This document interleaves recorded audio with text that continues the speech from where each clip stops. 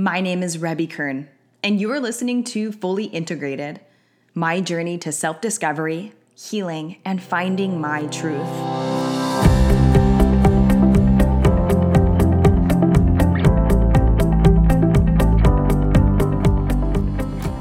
The moon would shine brightly in the sky.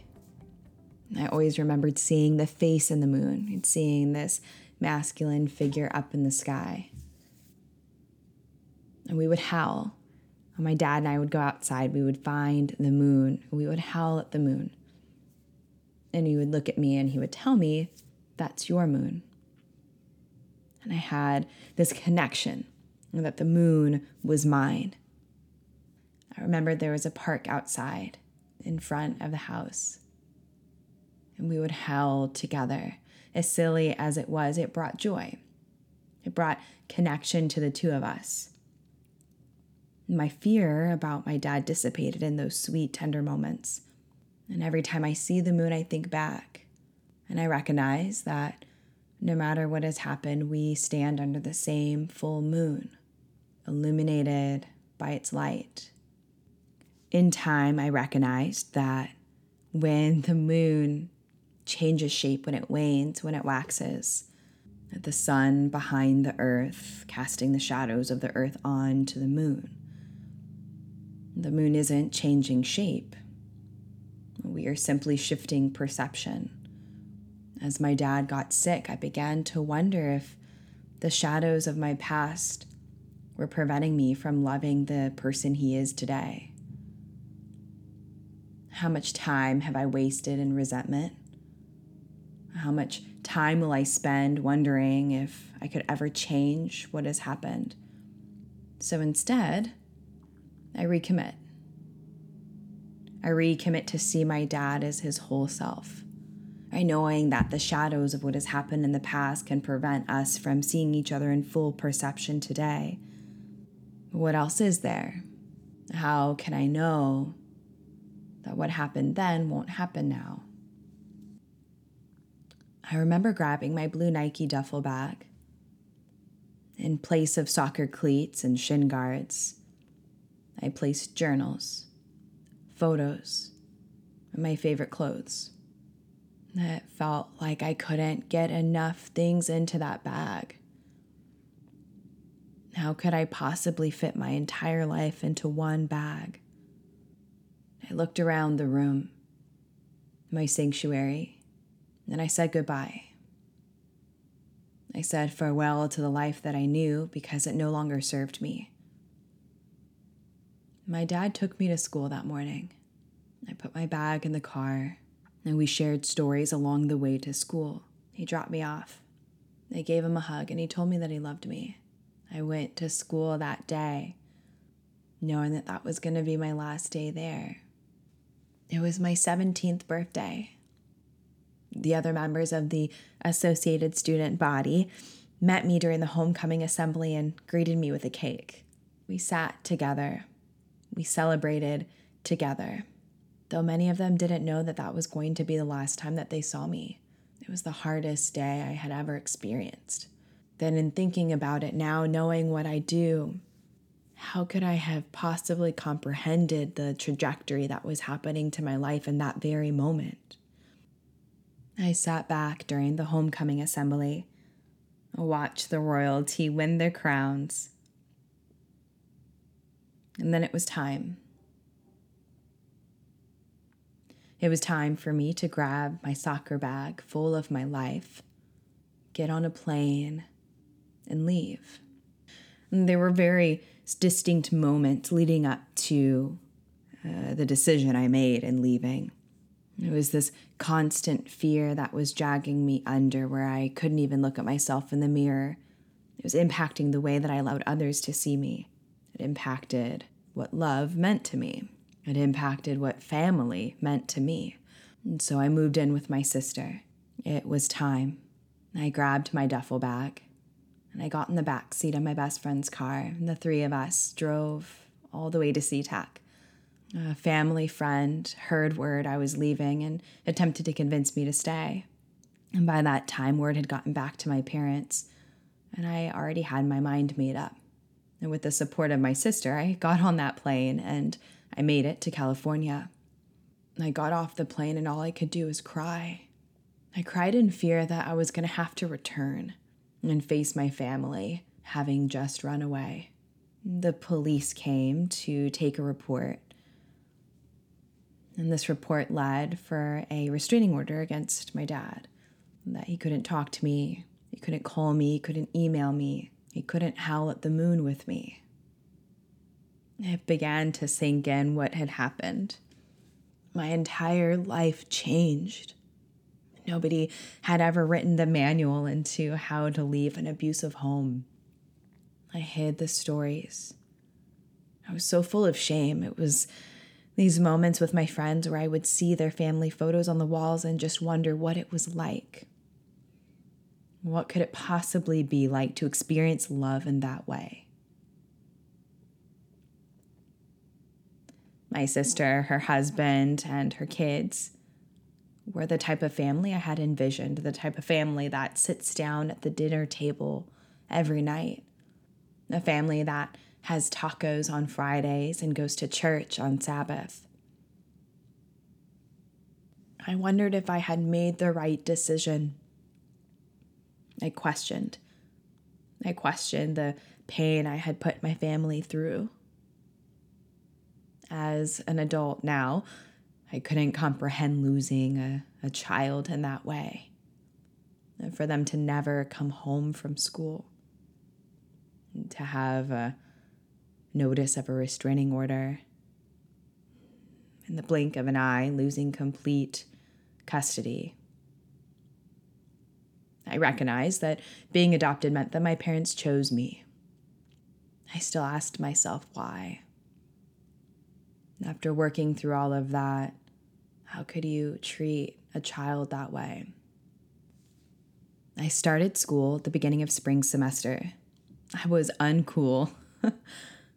Going from Seattle to California was a huge shift. I was alone. I felt more alone than I did then. I wondered how long it would take. The days became dark. The nights became dark.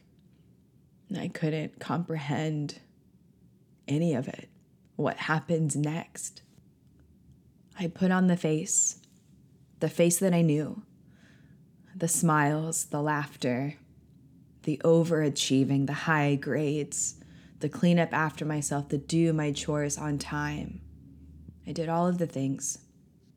And then I would cry myself to sleep at night, still unsure of what love meant. The first full moons after that moment, I still looked up in the sky and I howled. I howled in pain. I howled, wishing and wanting things to be so different. I didn't have the tools I needed. As put together as my new family seemed, I didn't have access to healing tools. I didn't go to therapy. I didn't talk to anybody. It was get your act together and move on. I remember English class my senior year. My dad would send me secret emails.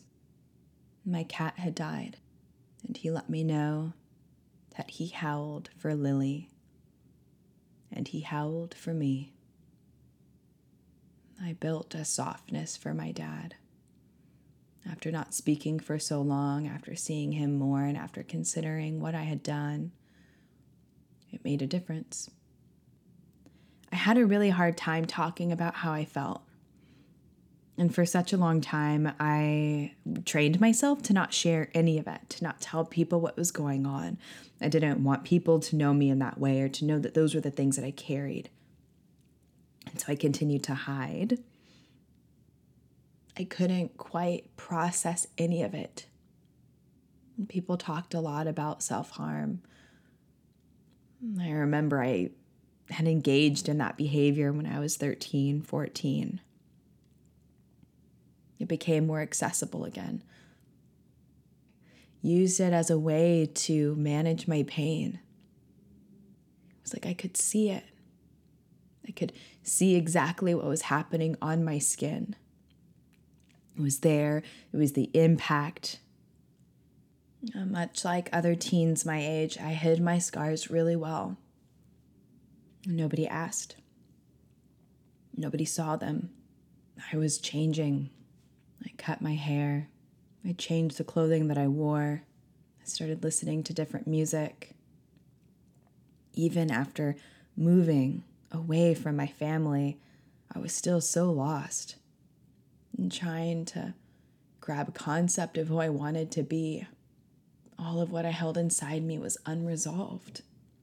It was just buried and layered. I went through the rest of my senior year, going through the motions, getting the grades that I needed, applying for colleges, completing the projects, still searching. By the time that summer came after senior year, I was ready to let go. My self-harm habits turned into something bigger. I began to think more deeply if I wanted to move on. Things didn't feel better after leaving home. They just got more complicated. That summer, I drank. I drank a lot. I worked at a restaurant that summer. It was a barbecue pit. It was fun. And we opened the restaurant together, and it was a special bond. It was the kind of barbecue pit that anytime somebody ordered a big feast for the table, we got to sing as it came down the aisle to the table. We sang for birthdays. We sang just because. I didn't have a curfew, and I was already 18, so my sister asked the courtesy to check in. So I drank. I drank to escape. I drank to process. I drank to connect. That summer set me on a path of self-destruction. There were no healthy tools. Drinking was the first thing that worked. I told myself I would never be like my parents. After I drank at that SAT party at 16, that was it. I swore off. I would never be like them. But this summer was different. This was the summer that it worked. That I could finally escape the pain that I felt in my body. It was a revolution. I started college that fall and attempted to leave those drinking habits behind, but they came with me. And by the time I turned 19, I had smoked weed for the first time. And 6 months after that, I got really curious. That was the fall that my restraining order with my dad had lifted, where he could contact me. So I created space to call my dad. Every time I hung up the phone, I just wept. I cried and I cried and I cried. I would turn to whoever I was dating at the time and ask for comfort, ask for clarity, ask for help. How could I let my dad back into my life with everything that had been said, with everything that had been done? What happens now? And now that I've forged this pathway into my brand new life, a life where family doesn't dictate what I do, who I am, I do. And I set up this pathway. It was a lonely one.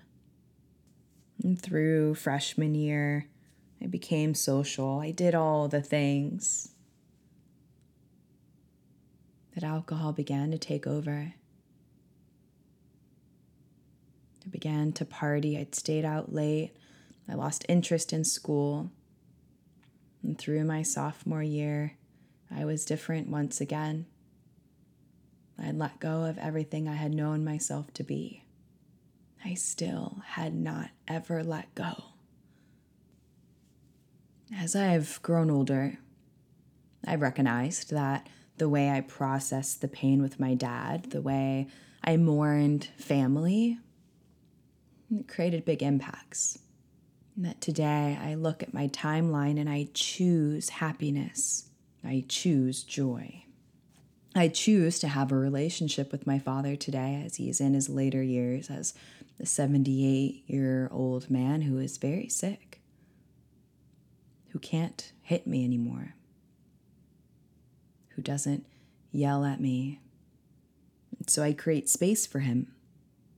The difference today is I know it's a choice.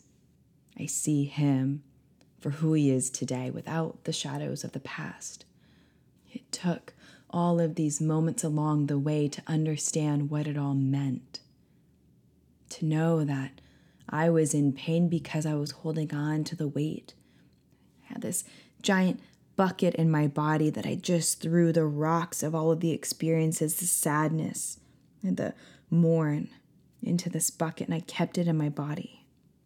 While I was in school, therapy was available to me. I began to share what had happened. Of course, the friends in my life, whenever I would talk about the things, they would be so alarmed. And I wondered, is it better to just not talk about it at all? And can people see me separate from my trauma, from the things that I've experienced? It was hard to say. Therapy helped me find freedom. It took for me as a sophomore in college to know that I had an option. My therapist told me that he couldn't help me if I was still engaging with alcohol and drugs the way that I was. It was all hand in hand. That this was the only way I could experience freedom. That until he could give me a better way to deal, what else was I supposed to do? So what changed? When did I start processing all of these things in a different way? It took for me to be really scared to lose my life. I asked myself, was it worth it? Was it worth poisoning my body because of what somebody else has done? Was it worth it? Was it worth wanting to die? And to contemplate my own suicide? Would things be easier? Would I feel freedom? A few things happened. More trauma showed up in my life that pushed me deeper into my addiction. That those things happened. That compounded my experience of family and betrayal. My addiction spun out in a way that I dropped out of school. I separated myself from all of the people that I knew. I hid away. And then I lost Ryan. And Ryan passed away from an OD. It was in October, 8 years ago. He called me the night before and asked me to hang out, and I was so scared to use again. And I said no. And that was it. I got a call the next morning that he didn't make it. I asked myself if that was the journey I was on.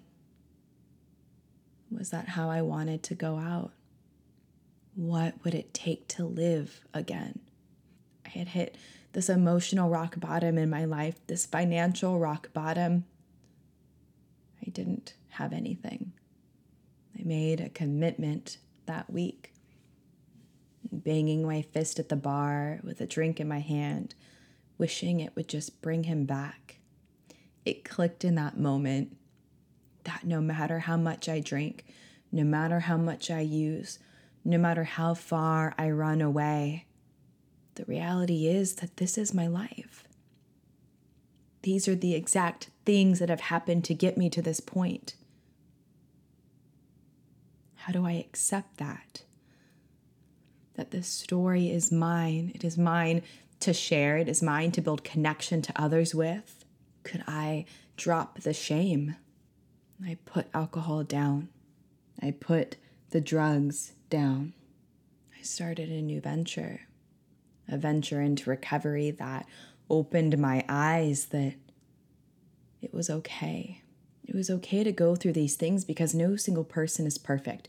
No single person has a perfect experience of the world, a family of love.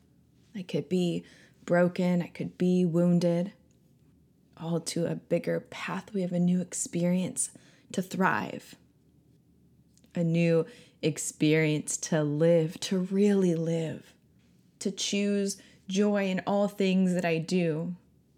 It's not been easy, but it's better than crying myself to sleep at night wishing things were different. I look at it now and sure, how silly has it been that I poisoned my body and my mind for something I simply could just look and say, yeah, these things happened and they hurt. I can reframe my world today so that maybe those things don't happen.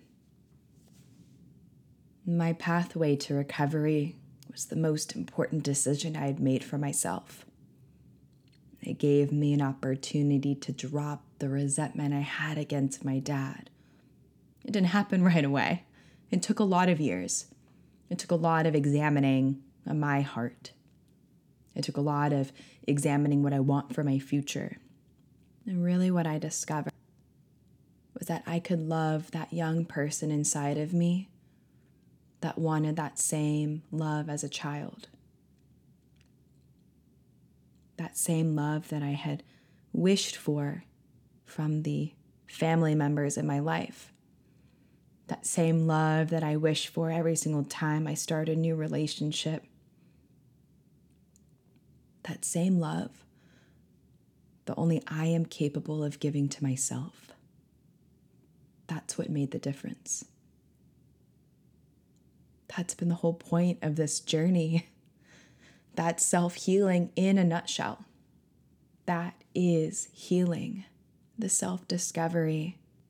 I see the moon today in a whole new way.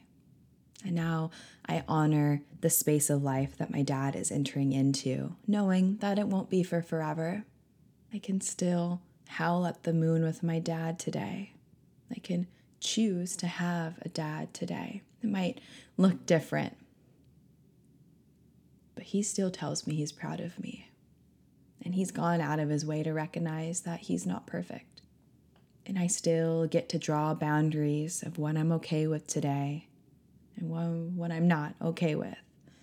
Our relationship has changed, but I'm not hurt by his presence today.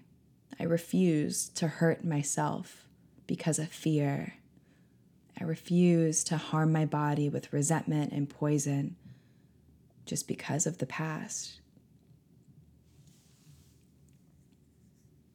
I love myself in spite of it all. That even though I've been through all of this, I can be a powerful presence in the life of others. I can give back. I can be of service in a way that really shows me what love is all about. It's more than an intimate connection between two lovers. It's more than a familial protection. Love is being connected to something bigger than myself. Love is truly believing that I'm not alone. Love has been the answer to my journey. Love is the catalyst to healing. The moon takes on many shapes during the month.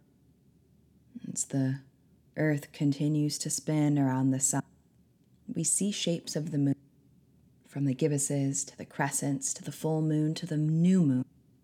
The reality is that the moon has not changed shapes at all.